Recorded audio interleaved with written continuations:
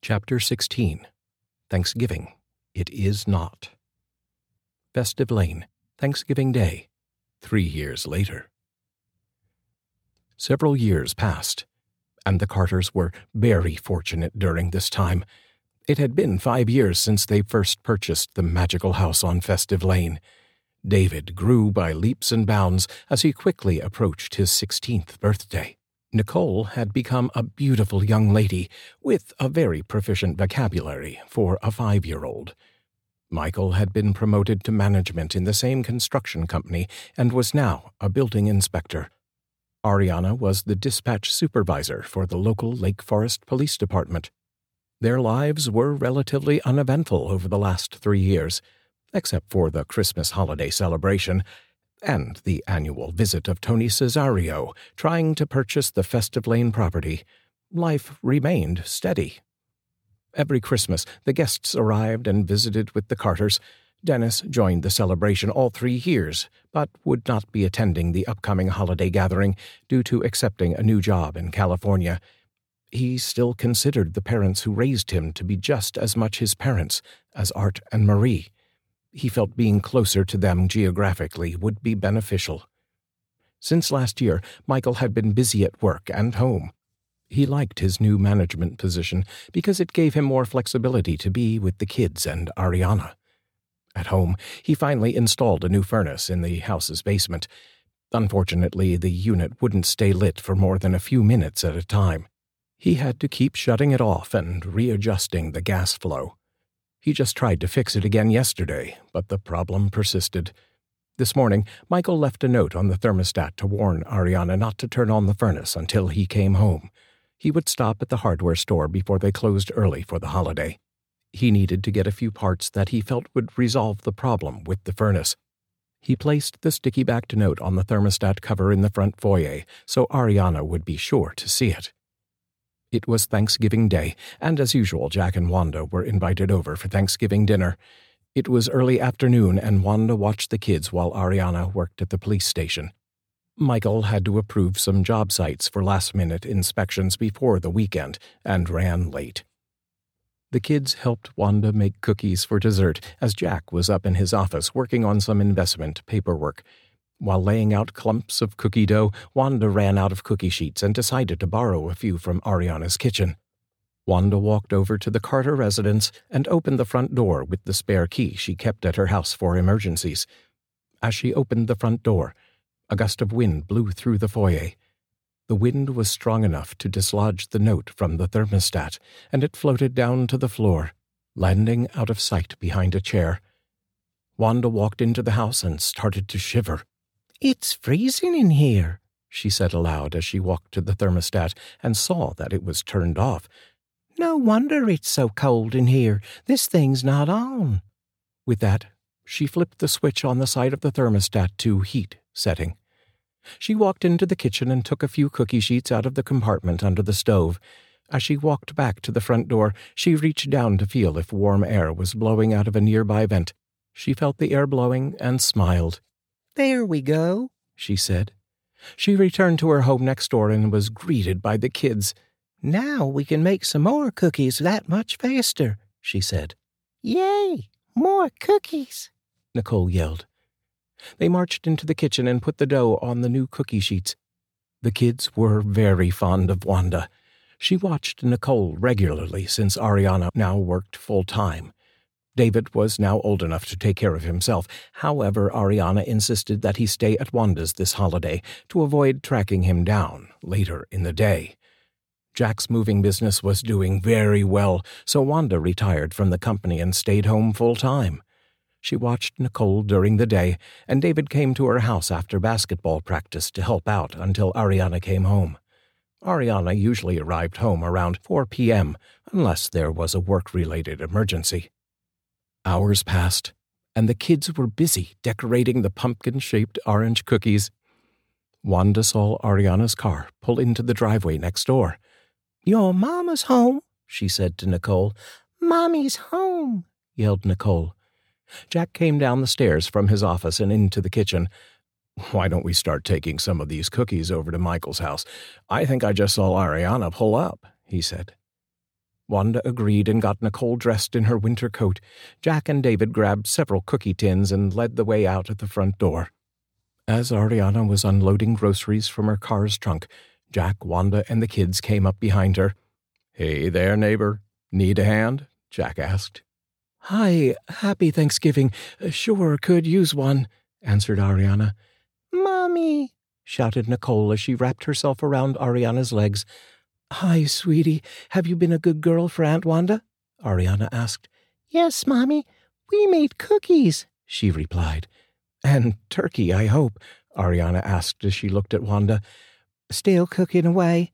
I put that sucker in my oven at 6 this morning. It's a big one.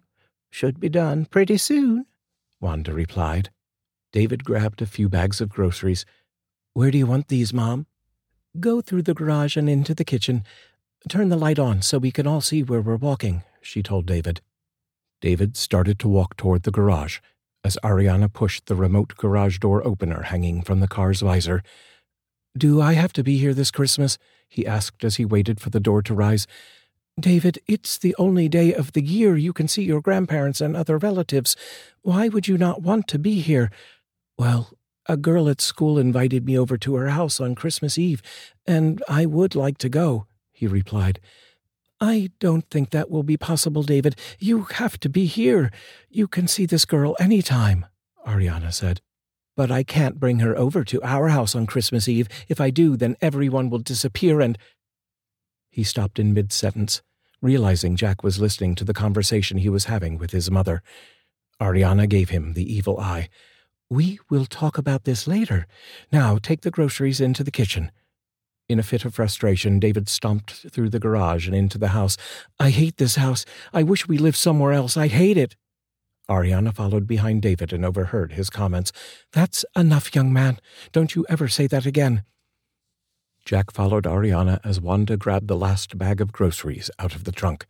She took Nicole by the hand and walked into the garage. Arianna walked into the kitchen and could see her breath as she exhaled. "Boy, it's cold in here. Michael said he was going to fix that furnace this morning." Jack set several bags of groceries on the kitchen table. "I'll go down to the basement and check it out." He picked up a flashlight sitting on the counter and opened the door to the cellar. Meanwhile, Arianna walked to the front of the house to look at the foyer area's thermostat. She saw that it was turned on to the heat setting. Well, the thermostat is on," she said. Wanda walked into the house with Nicole. "Are there any more bags left in the car, Aunt Wanda?" David asked. "No, hon. I took the last bag and closed the trunk," she said. David walked over to the service door to the garage and pressed the garage door button mounted on the wall. At that moment, Jack yelled up from the basement, "There's a gas leak down here. The pilot light went out and the basement is filled with gas. Don't turn on any lights or light a match."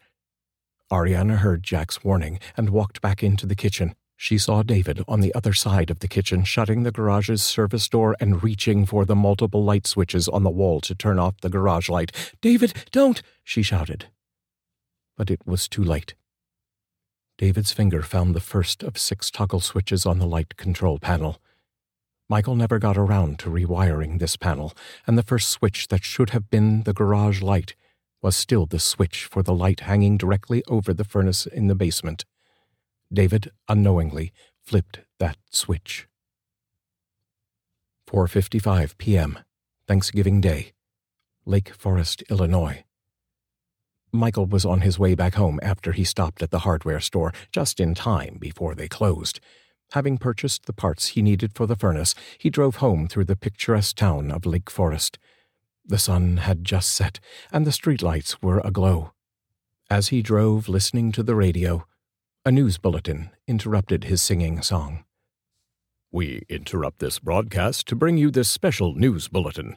An explosion has rocked the North Shore suburb of Lake Forest, Illinois.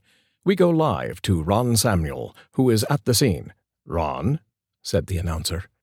"Yes, I'm standing here in the 100 block of Festive Lane where an explosion has completely leveled one house to the ground, and several other surrounding homes have been severely damaged. Firefighters on the scene are trying to control this 4-alarm blaze. Speculation on behalf of the firefighters seems to point to a gas leak. We have yet to confirm whether there were any people in the house at the time of the explosion, but we will keep you posted as more information becomes available. From Lake Forest, Illinois, this is Ron Samuel reporting." Michael's stomach dropped to his knees. He stepped on the gas pedal of his pickup truck and raced down the streets of Lake Forest. He was driving like a madman and ran several stoplights to get home.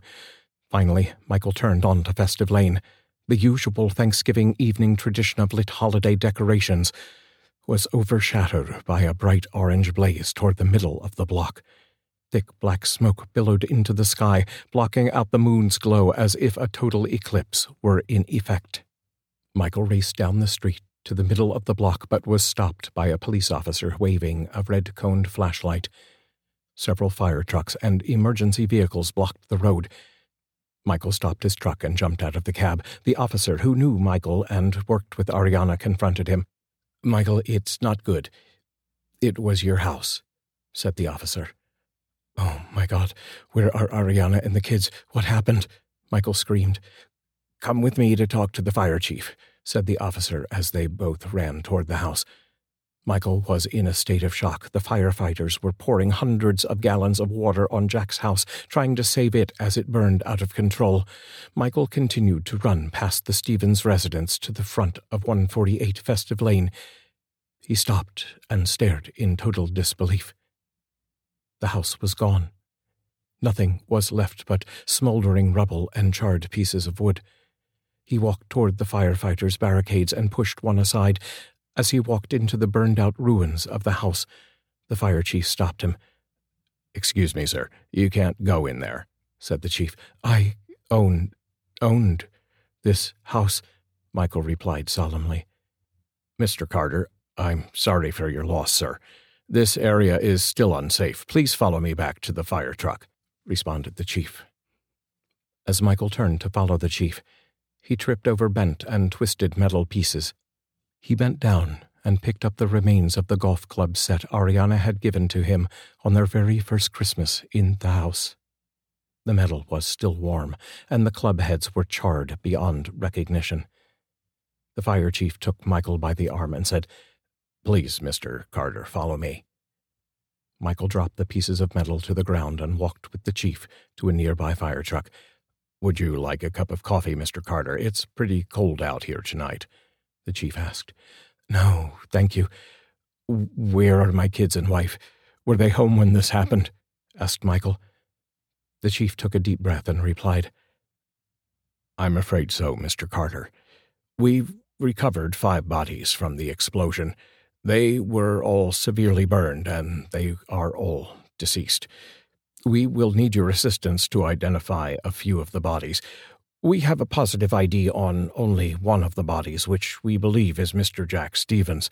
His wallet somehow survived the fire and was still on his person. The other bodies are in the back of the ambulances over there. There is a woman in her mid-40s, a woman in her 30s, and 2 children, a small girl and a teenage boy." Michael started to weep uncontrollably and fell to the ground. The chief tried to console Michael the best he could. Several police officers came to the scene to comfort Michael as well. These officers all knew Arianna very well due to working with her for several years. "Michael, I'm so sorry. This is a tragic loss. Arianna was a beautiful and kind person. We all loved her very much," one of the officers said. Michael, still weeping on the ground, just nodded his head. The officers helped Michael to his feet and escorted him to the ambulance that held the 3 unidentified bodies' remains. Michael sauntered and recalled his thoughts of never wanting to succumb to this ordeal. He could barely bring himself to look inside the ambulance at all. A paramedic inside the back of the ambulance asked Michael if he was ready to make the identification. Michael waited a good 30 seconds and then nodded his head. The paramedic unzipped a body bag on the first body, and as Michael looked at the blackened, disfigured face, he turned away and vomited. The odor of burning flesh was not a pleasant smell. The appearance of the charred remains of a human body was a horrible sight. Michael regained his composure and looked at the body once again. He could not identify the person. The paramedic unzipped the bag further and revealed the hands of the victim. Michael saw the engagement ring he had given Arianna on their first Christmas at the house. He thought this would have been Wanda, but she was obviously in the other ambulance a few feet away. Michael said softly, "That is my wife, Arianna Carter," as he continued to weep. The paramedic zipped up the body bag and tagged it with the proper identification for the morgue. He then went to the second bag and opened it. By the size of the body inside the bag, Michael did not doubt that this was Jack. The face was removed entirely beyond recognition. "This person was the closest to the impact of the explosion. We found his wallet still in his pants. We will need to get dental records for positive identification, but was Mr. Stevens supposed to be at your house this afternoon?" asked the paramedic. "Yes, he and his wife always spent Thanksgiving with us," replied Michael. "That is Jack Stevens." The paramedic zipped up the bag and jumped out of the back of the ambulance. He walked over to the next ambulance and opened the back doors. The stench from inside was overwhelming, and Michael threw up once again. Even the officers accompanying Michael were becoming sick to their stomachs. The paramedic hopped inside the back of the ambulance and started to unzip one of the body bags. "These victims were not as severely burned, but their injuries were fatal nonetheless." He unzipped the bag to reveal the largest body in the ambulance. It was Wanda, and her face was only slightly burned. Michael confirmed her identity without hesitation. The paramedic zipped the bag back up and moved on to the next bag. Michael stopped him. "Please, can I do these two myself? These are my children, and I need to do this alone." "Sure thing, Mr. Carter.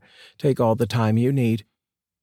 Michael overheard the comments as the paramedic jumped out of the truck and walked away with the officers. "Poor guy.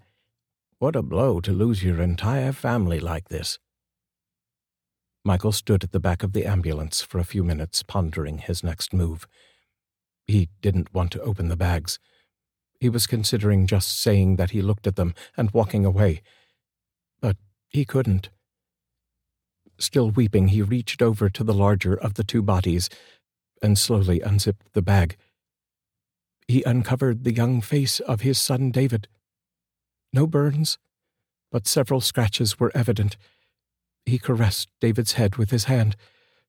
"You promised me you would never leave me, David." He wept as he zipped the bag and sealed it shut.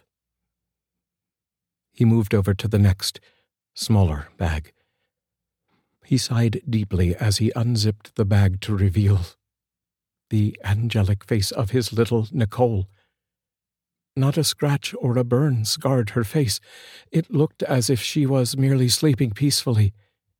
He placed his hands on her face and felt the coolness transfer through his body. She was not asleep at all. Like the Stevens, David, and Arianna, she too was gone. Michael stumbled away from the back of the ambulance and once again fell to the ground. The paramedic attendee ran to Michael's side. "Mr. Carter, are you okay? Let me take a look at you for a second."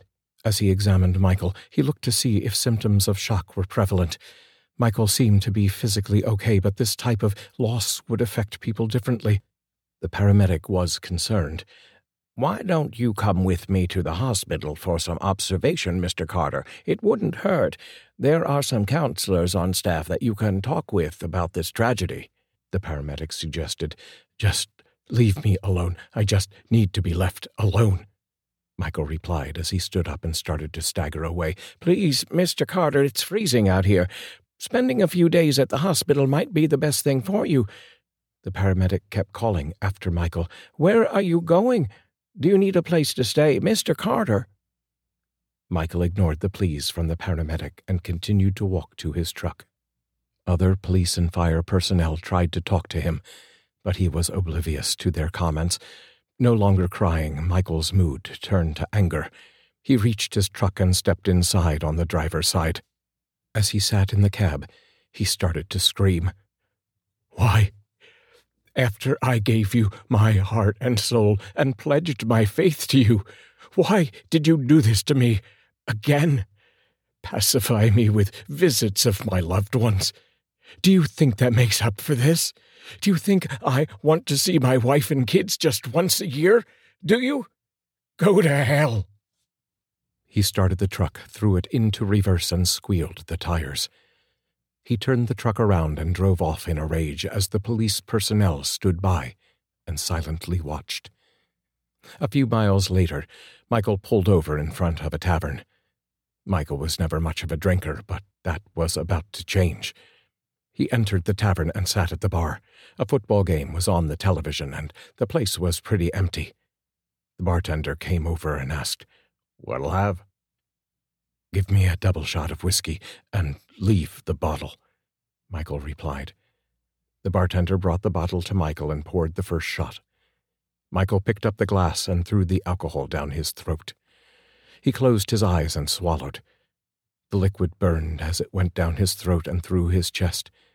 He sat there, looking at the glass in his hand, and set it down on the bar. A couple of men were sitting at the other end of the bar. "Did you feel that explosion earlier? Man, a house was leveled on the west side of town. I heard 5 or 6 people were killed," said one man. "Yeah, I heard that. According to the news, there was a gas leak in the basement.